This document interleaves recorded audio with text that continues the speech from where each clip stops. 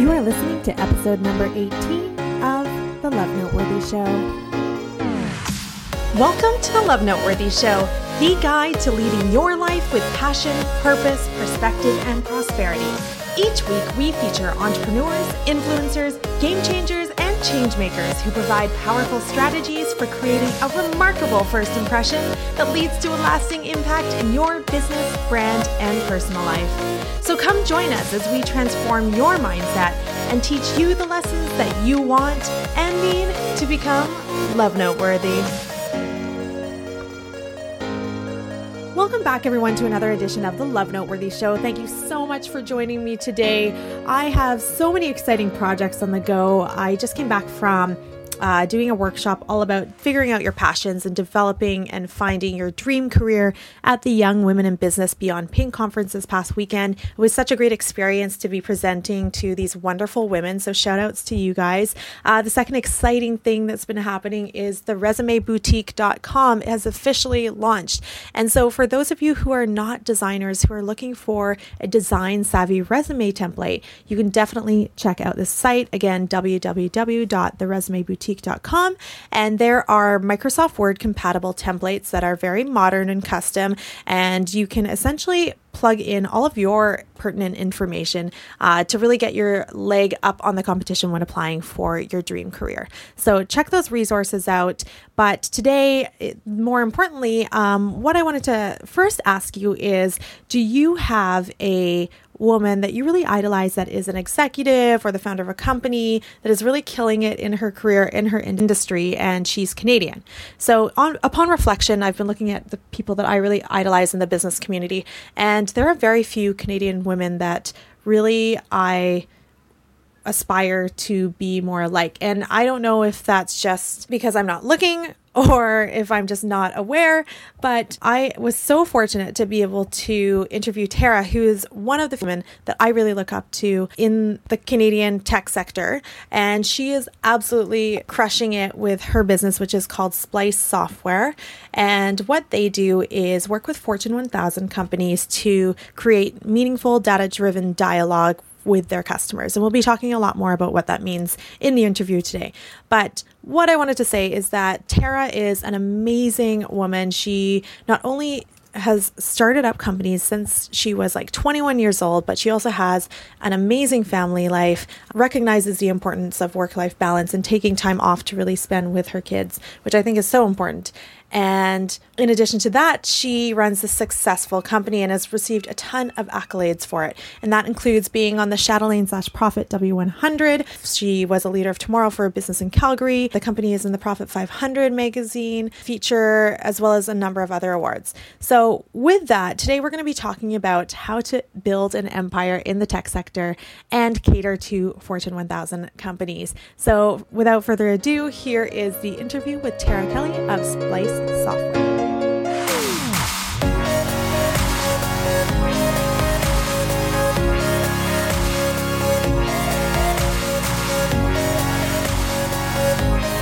The Love Noteworthy Show. I'm your host, Reese, and today I am so pleased to be speaking with an exceptional female role model that is leading a major company as a founder, president, and CEO in an industry that is still lacking both female involvement and leadership, and that industry is technology. This amazing woman that I'm talking to today is Tara Kelly, and the company that she owns is Splice Software. So hi, Tara. Thank you so much for being on the show today. Absolutely. Thank you, Reese. It's a pleasure to be on the show. Excited to get a chance to talk with you and the audience. Yeah, I'm very much so looking forward to just diving in and asking you a million questions about your company. But before we do that, I'm going to give our audience a little bit more background about yourself. So as I said, Tara is the founder, president, and CEO of Splice Software and has a passion for enabling clients to engage in a meaningful, data-driven dialogue with their customers.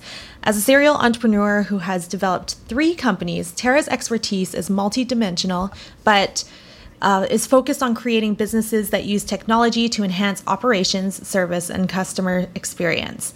Tara prides herself on her ability to motivate and organize within her company and her community. In addition to running Splice Software, Tara coaches competitive soccer, is a former president of the Montessori Alternative Public School Society, and is a volunteer for the Kidney Foundation, among other community groups. So we are very blessed to have her on the show today. And Tara, why don't you tell us a little bit about your business background, as I explained it, but perhaps in a bit more depth, and when you decided to start your own companies.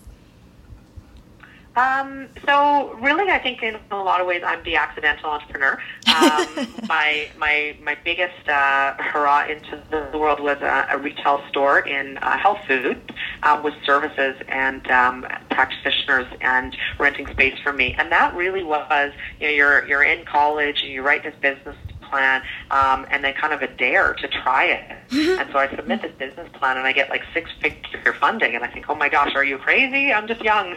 And so there it was. I opened the Kelly Center Wellness and, bought my first, license, my first, retail space and storefront, and did my first reno, and I'm 21 years old, and so it was pretty cool. It was pretty amazing. And at the time, I didn't know where that was going to go. I just knew that I was planning on paying my bills and making it a success. So one thing led to another, eventually developing a reminder software system for practitioners and for my own business, and that was the launch of Simply Health Systems, and then moving from that into Splice, and it really is actually a natural progression. Honestly, it is. It's not as schizophrenic as it sounds.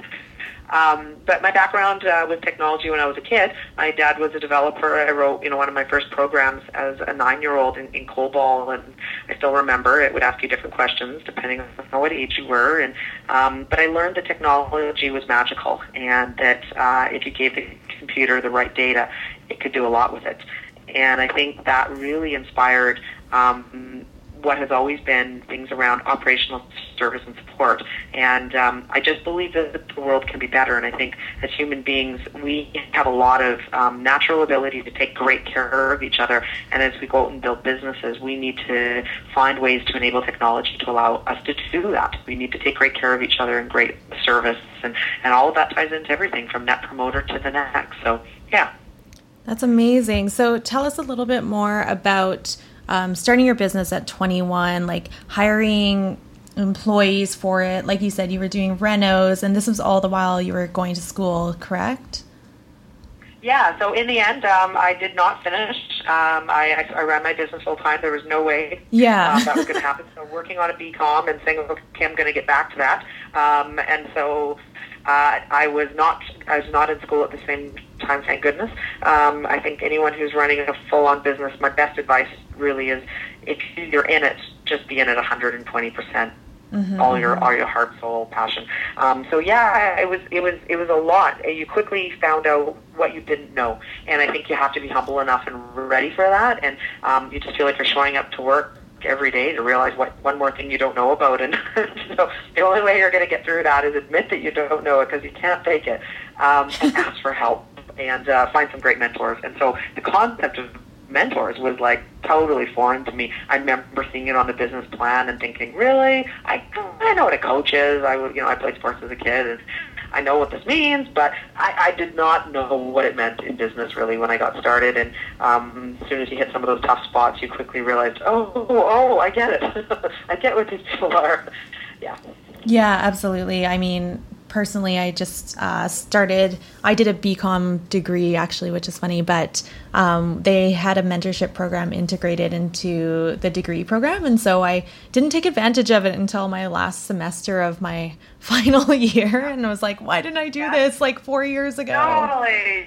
Yeah. No, I think, Reese, that's a huge point. So, I mean, if I was going to shout out one thing really loud, it would be that, my gosh, get mentors early. But then the second thing that I think belongs perfectly with that, and so many people forget, is you probably could be a mentor to somebody else right now. You've had experiences that somebody else would really gain from. And so I think the message I always say is that it's an ecosystem, and you need to be participating on both sides, both the giving and the getting.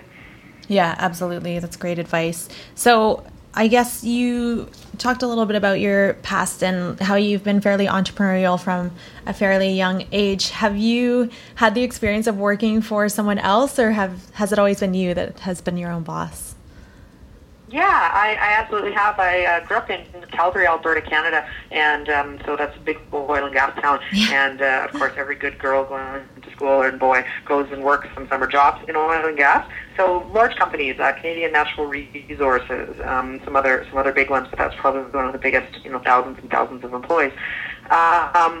And I think that there is a chance to be sort of an entrepreneur or however we choose to sort of phrase that, but there's always a business unit driving a need. And there really is, no matter how big something is as an organization, there's a chance to stand up for what you believe in and push for it, right? I think those opportunities are always there. And I did enjoy it. And I still believe to this day I could go be a good worker for some other companies. So I think entrepreneurialism lives in the heart and soul of who you are. But when you have a phenomenal team, that's one of the best things you can ever do, is have trust and confidence in other people's abilities. And sometimes their ability is to step up and be part of leading that charge, and you maybe have a smaller charge behind it. So I think no matter where you are in your career and in your company, there's a chance to be the entrepreneur of your own little unit in a bigger ecosystem.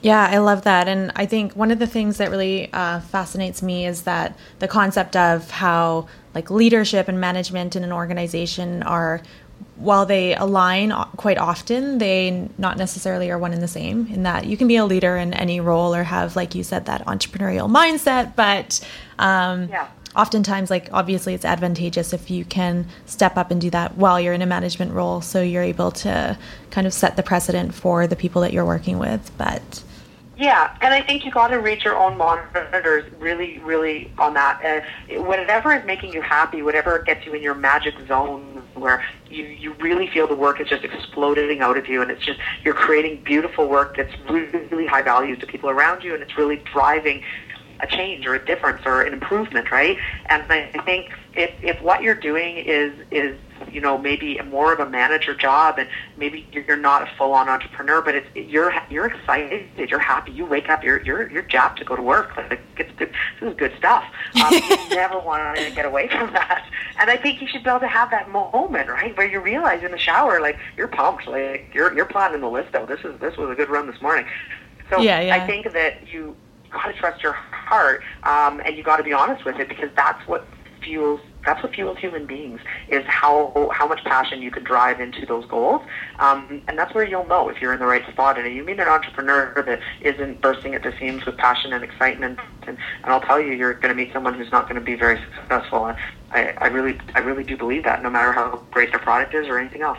Yeah, absolutely. I'm totally with you on that. So let's use that as a transition to talk about Splice software. Can you tell our audience a little bit about what it is, what it does, sort of where you got the idea behind it? I know you said you transitioned like another company that you formerly were running into Splice. So tell us a little bit about that. Yeah, so we bought out the IP of a previous telephony reminder system, but really, keep in mind, I had a pretty strong technology background, was really, aware of what happened around, in the 80s around database warehousing and storing of data, and 90s, and a good sense for that. And so I take this phone call, and it's with one of my telcos here in Canada, and it was such a bad IVR, like automated robo voice. They didn't know who I was. It was just garbage. It was so bad. And I didn't have a plan. I had no plan at that time. All I knew is when I hung up the phone, I said to myself, this can be better. This can be better, like so much better. And this is the time when, we're mixing music and we're layering in multiple sounds. And I'm like, okay, so we know what's possible in sound, and I know what they have in their database. Why am I getting this garbage? Like, this is worse than the reminder system I built 10 years ago for, small micro businesses and dog groomers and chiropractors, right? Like, how is this possible? So, and it was a telco, so I really was it was really from a place of like, I can't let this continue. This is wrong. Now, I don't have a plan, but my plan is I'm going to make it better, and I'm going to find really smart people, and we're going to work together, and we're going to make it different. So today we actually crowdsource voice talent from all over the world, and we ensure that when our audio, so we create, what we basically are creating is automated audio, and so voice files for outbound proactive notices, but they can be licensed anywhere. And so in order to get it right, I figure you probably need the right language. You should have the right dialect, because it makes me feel more comfortable. And really, why shouldn't you have the right sentiment, right? If I've been irate, do I want some system that's like, oh, hi, I'm calling about your claim. Okay, I just crashed my car. That doesn't feel good. Right? So, yeah, right?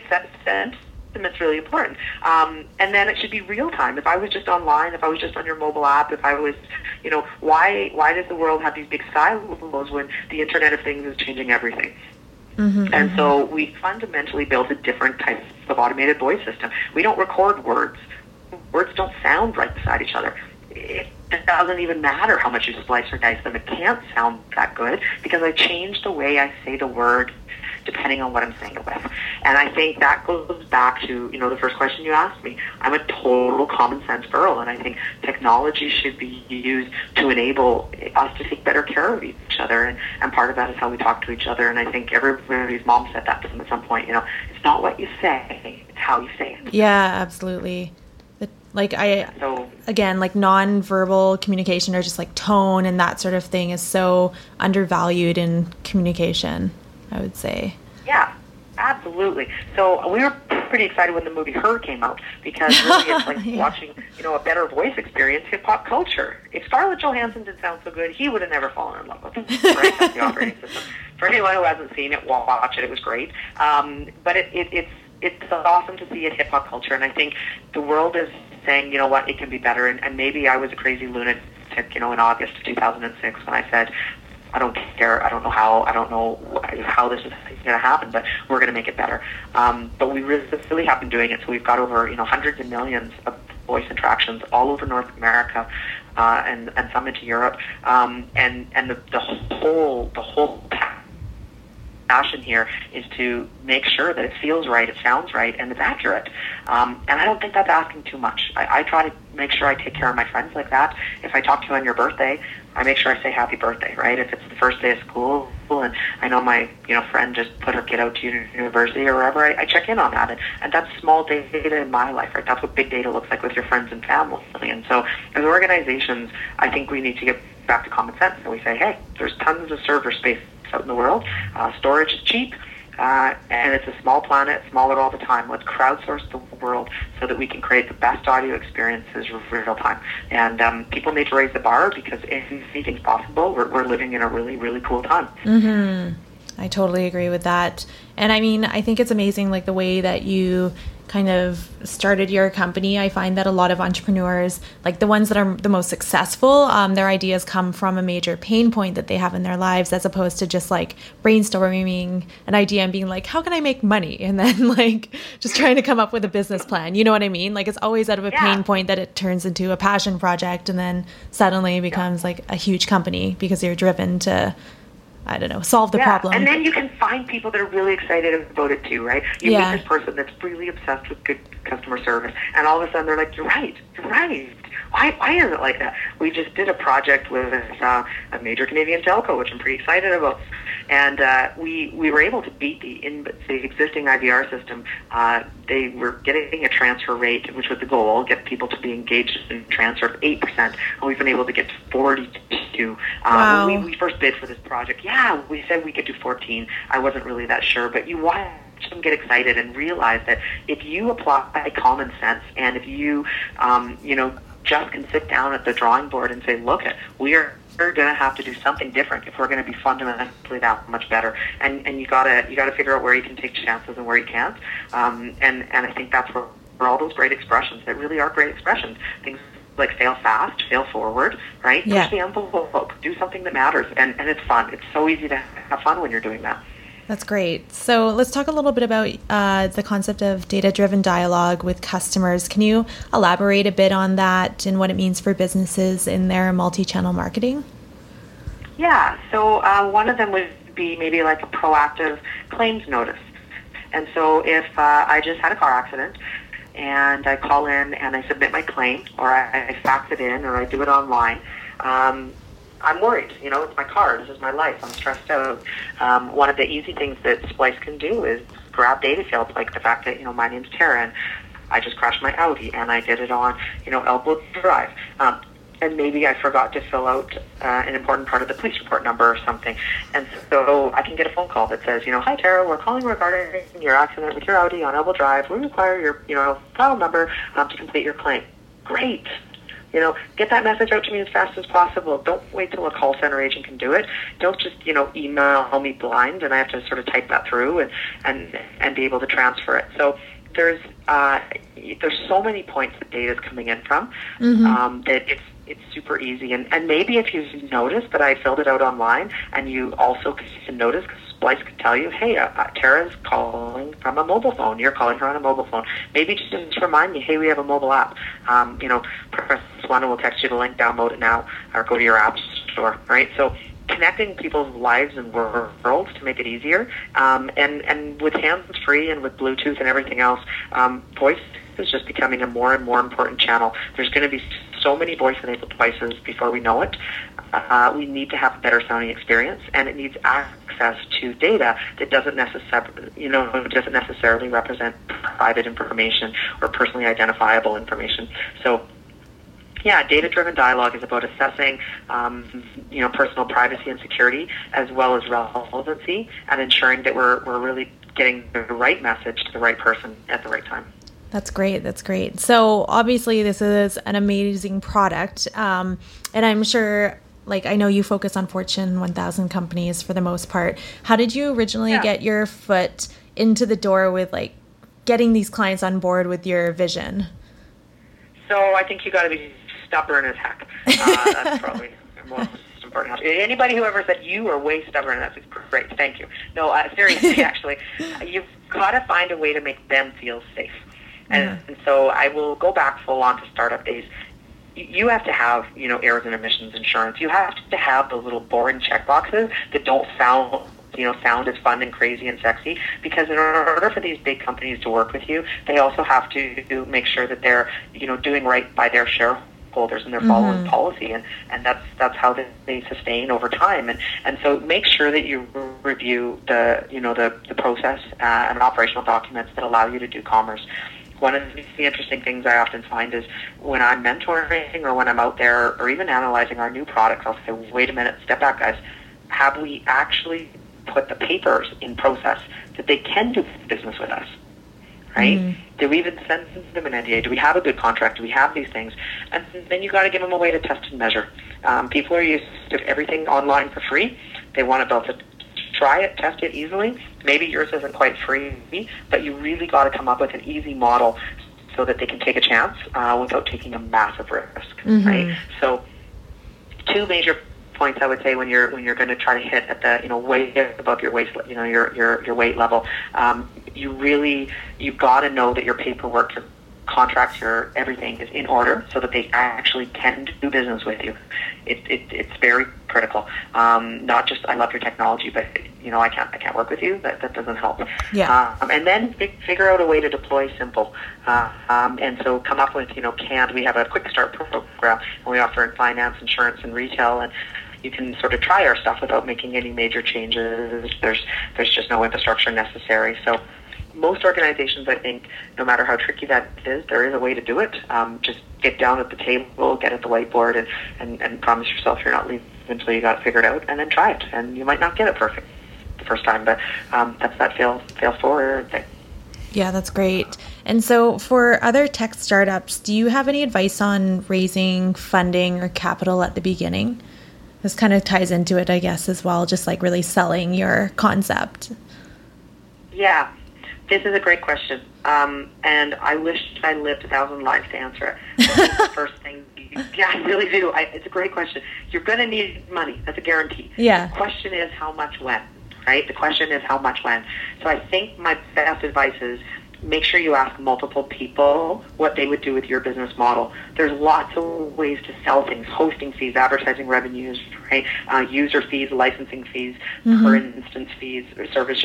So you got to look at what you're choosing as a financial model, and if that model has a longer ramp-up period, and this is where you can use statistics and evidence and past examples, because they're out there. There is big data for everyone, right? So figure out if your financial model typically has a longer sort of cycle to scale up. If it does, you better fund heavy, because you need to get the thing going right away. At the same time, I think getting too much funding before you have a raving fan is completely insane. Yeah. I think the faster you can get to a customer, the better. I know personally I would never invest without a customer engaged in some way. Right, and maybe they're not paying, but somebody has to be willing to stand there and say, my life is better because your product exists. Yeah. Like, I know. My life is better. Oh, sorry, go ahead. Yeah. I was just going to say, no, like, I know, like, just in talking to a lot of tech startups, like, it's so important for them to establish sort of a minimum viable product, or MVP, or whatever they want to call it. And just really show that, like, proof of concept, because I mean, like, ideas may sound great, but you may not have the right target market, or you may not have the idea refined, or the price point might be wrong. And so until, like you said, you have that first and second and like third customer, it's really hard to validate getting funding, I would think, unless you have like a very wealthy, I don't know, friend or something like that. Exactly. Well, you know what you got to know at that point. So I think you nailed it, actually, Reese. That's exactly the truth. They're betting on you. Even when you have a viable product, they're still betting on you. So the less the product, the more it's just personal. That person is looking you in the eyes and saying, I have no idea if what you're saying is true or not, but I believe in you, and I'm going to take this chance. And so if you feel like you want to go out there and raise money in the world just on your name alone, and how much they believe in you, try it. But the truth is, you know, if you're really trying to create the value, I strongly think you get to product viability as bootstrapped as you can possibly go. Yeah. The moment you have viability, you should get as much money as you can and move as fast as you can, because the world moves very, very quickly these days, and if you're having this great idea, chances are darn good there's a couple other guys that are having this great idea. Yeah. It's going to come down to who executes better, who executes faster, right? Absolutely. So let's talk a little bit about kind of business logistical things that I'm very curious about. So what was like the most challenging part of starting your company, would you say?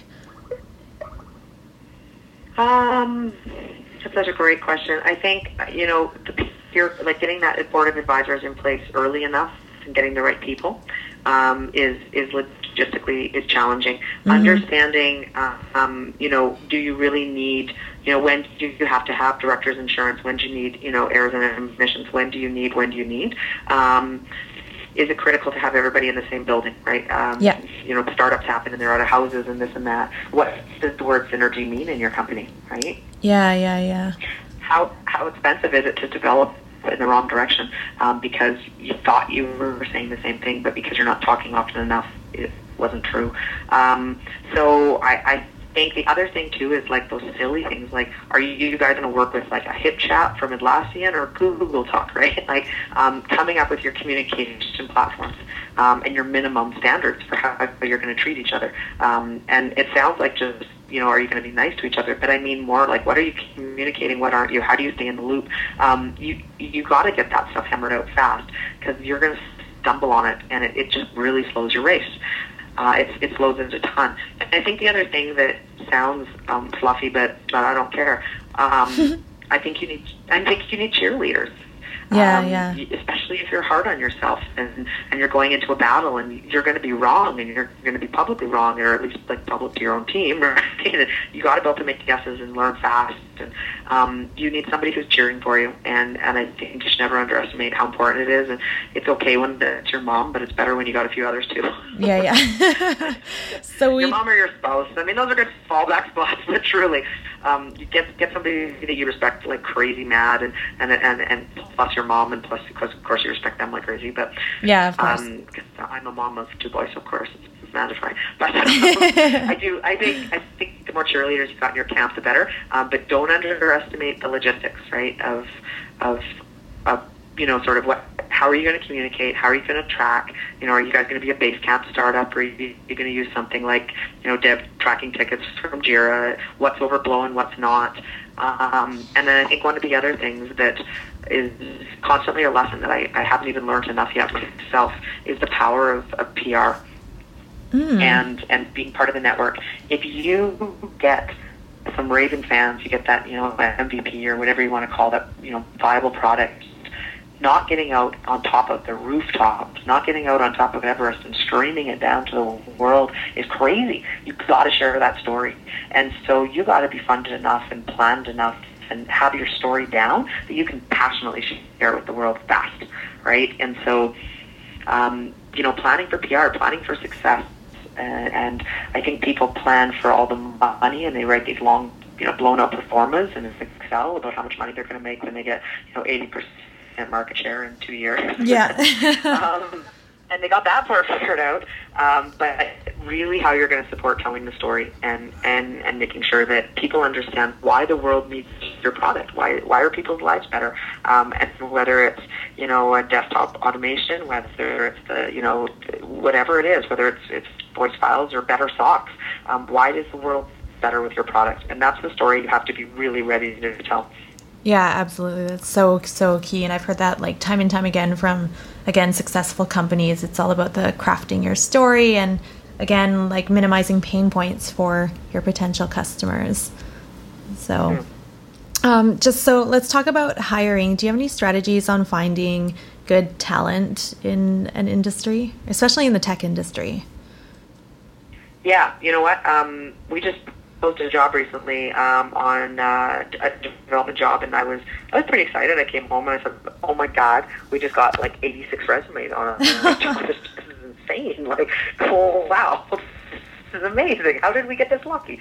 But it's not that lucky. So that goes back to the ecosystem. But here's the one thing I think: you have to be sincere. People smell fake. It just smells thin. It smells shallow. It smells bad. It doesn't feel like they want to be around it. Yeah. Right? So when you think about the story, if you start crafting a story that your grandma wouldn't recognize as being you're probably on the wrong track, right? It's got to be sincere. So with hiring, first thing you should do is get involved with all the local schools, communities, volunteer, be part of, for us, Python user group, and I do entrepreneur talks at universities, and all those things. Get out there and just give back. Don't have an ask in it at the beginning. Just be excited to be part of an ecosystem.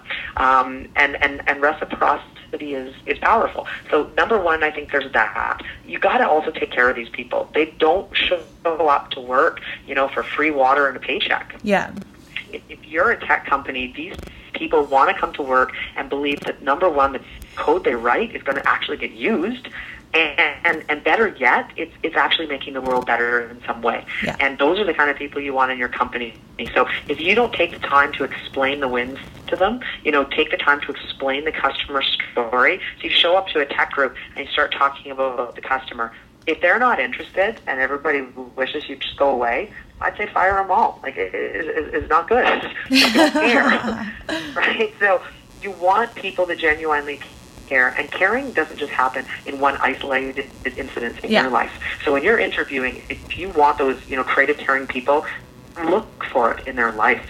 Look for it in their community. Look for it on the bus or the train or public transit or what they do on the weekend. It's going to be who they are. They're either that person or they're not. And also, I sometimes rarely meet people until they're the last part. I might see them in the hallway for interviews. Staff, let your own staff interview the heck out of them.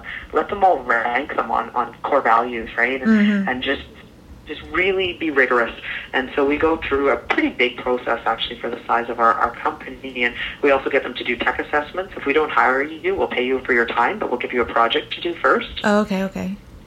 And then we'll give you money for it. If we hire you, then great, and if we don't, then that's fine. But have high standards. It's that simple. Have really, really high standards, and be fun and be authentic, because fake is everywhere, and you're going to have a tough time selling it.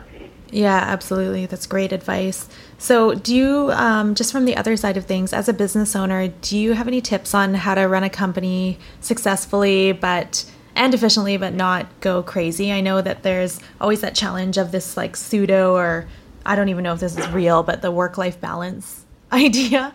But yeah, I personally think take the word balance and, throw it out. yeah.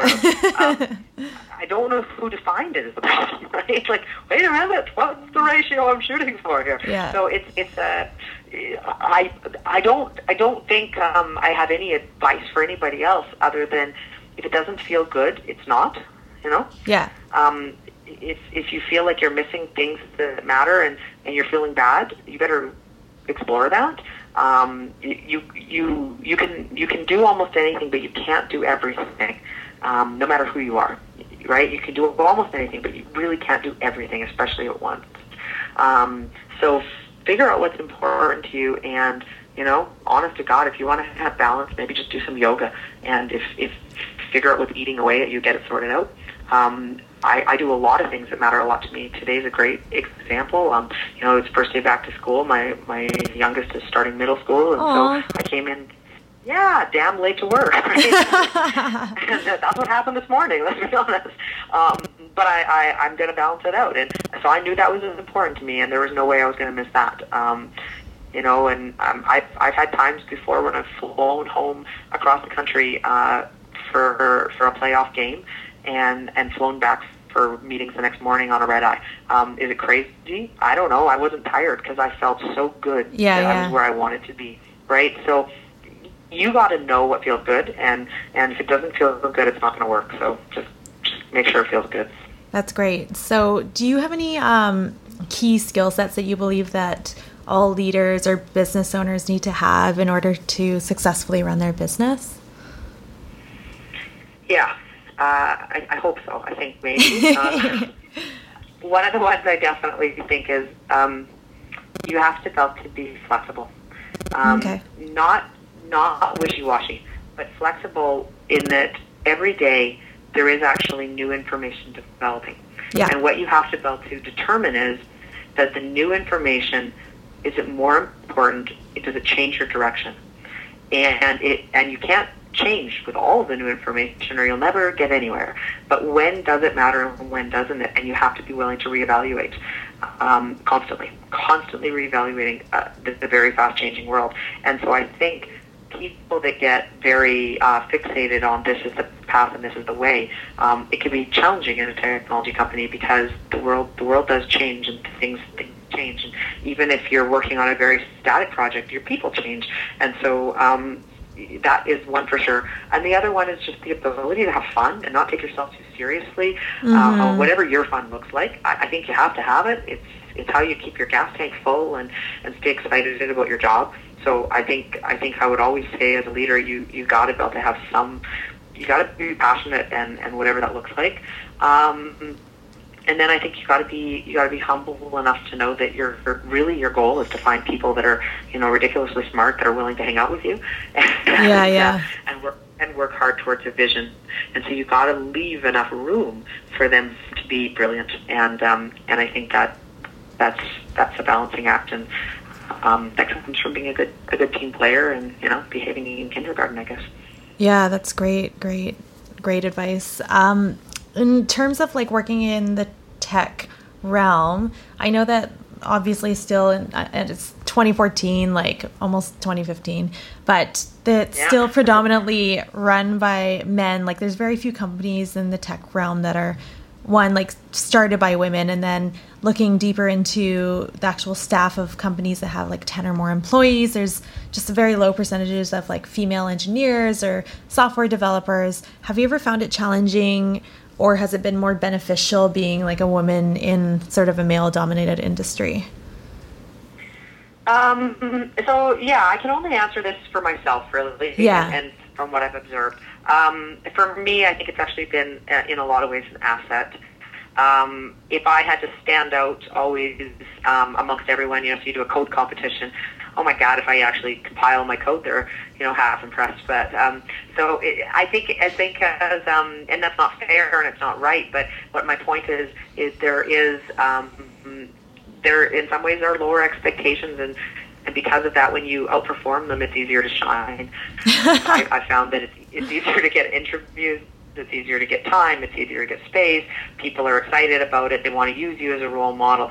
They want you to come talk at their university. So sometimes I honestly think I've been able to go and talk about how exciting it is to be an entrepreneur in technology at these universities, and therefore recruit some phenomenally brilliant students. And part of it just might be because I'm a female-run, tech company. Yeah. I'm okay with that. So I think that you should play every card in your deck. But the thing is, girl or guy or whatever it is, everybody has a card that's unique. And that goes back to that same thing that you said, and people say it a lot, but it's how you tell your story. Mm-hmm. What's your story? What's that part of your unique sauce? You got to keep it in. I have probably one of the greatest St. Patrick's Day parties every year. It's because my name's Tara Kelly, and so I have to. So I think that's a big asset about me, right? But I pick St. Patty's because I'm Tara Kelly, but never Irish. But my point is, every business has that too, right? And so, being a girl in tech has been a big advantage for me. There's been times where I think it's made the difference, and I'm sure there's times where it's been a challenge. But I think you play the best cards you have every time, every hand, and sometimes it's going to show up as a plus, sometimes it might not, but your job is to figure out which is the best card in your deck and play it. Yeah, absolutely. That's a great analogy. All right. I just have a couple more questions for you. So what trends do you see in the future for optimizing customer relationship management? So I think I believe in a return to more common sense approaches. I think people are starting to, I think the Internet of Things is truly driving what might become an omni-channel experience. So for better customer experience, you're going to see more devices communicating. I think as we try to get our hands around this privacy of information and security of data, what's going to start emerging is a simpler stack of software, a more friendly open source environment where there is data being shared and exchanged, and for the greater good.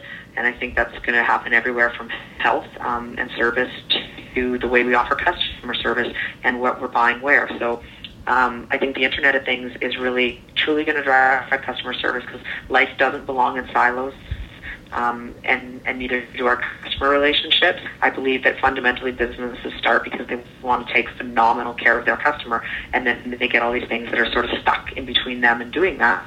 And so I think by connecting the world and having a simpler integration and just simple APIs and just making it a smaller planet, ultimately we're going to do what we want to do, and that's just take really great care of each other and get our jobs done every day a little faster, a little more efficient, a little better, and do some really great stuff.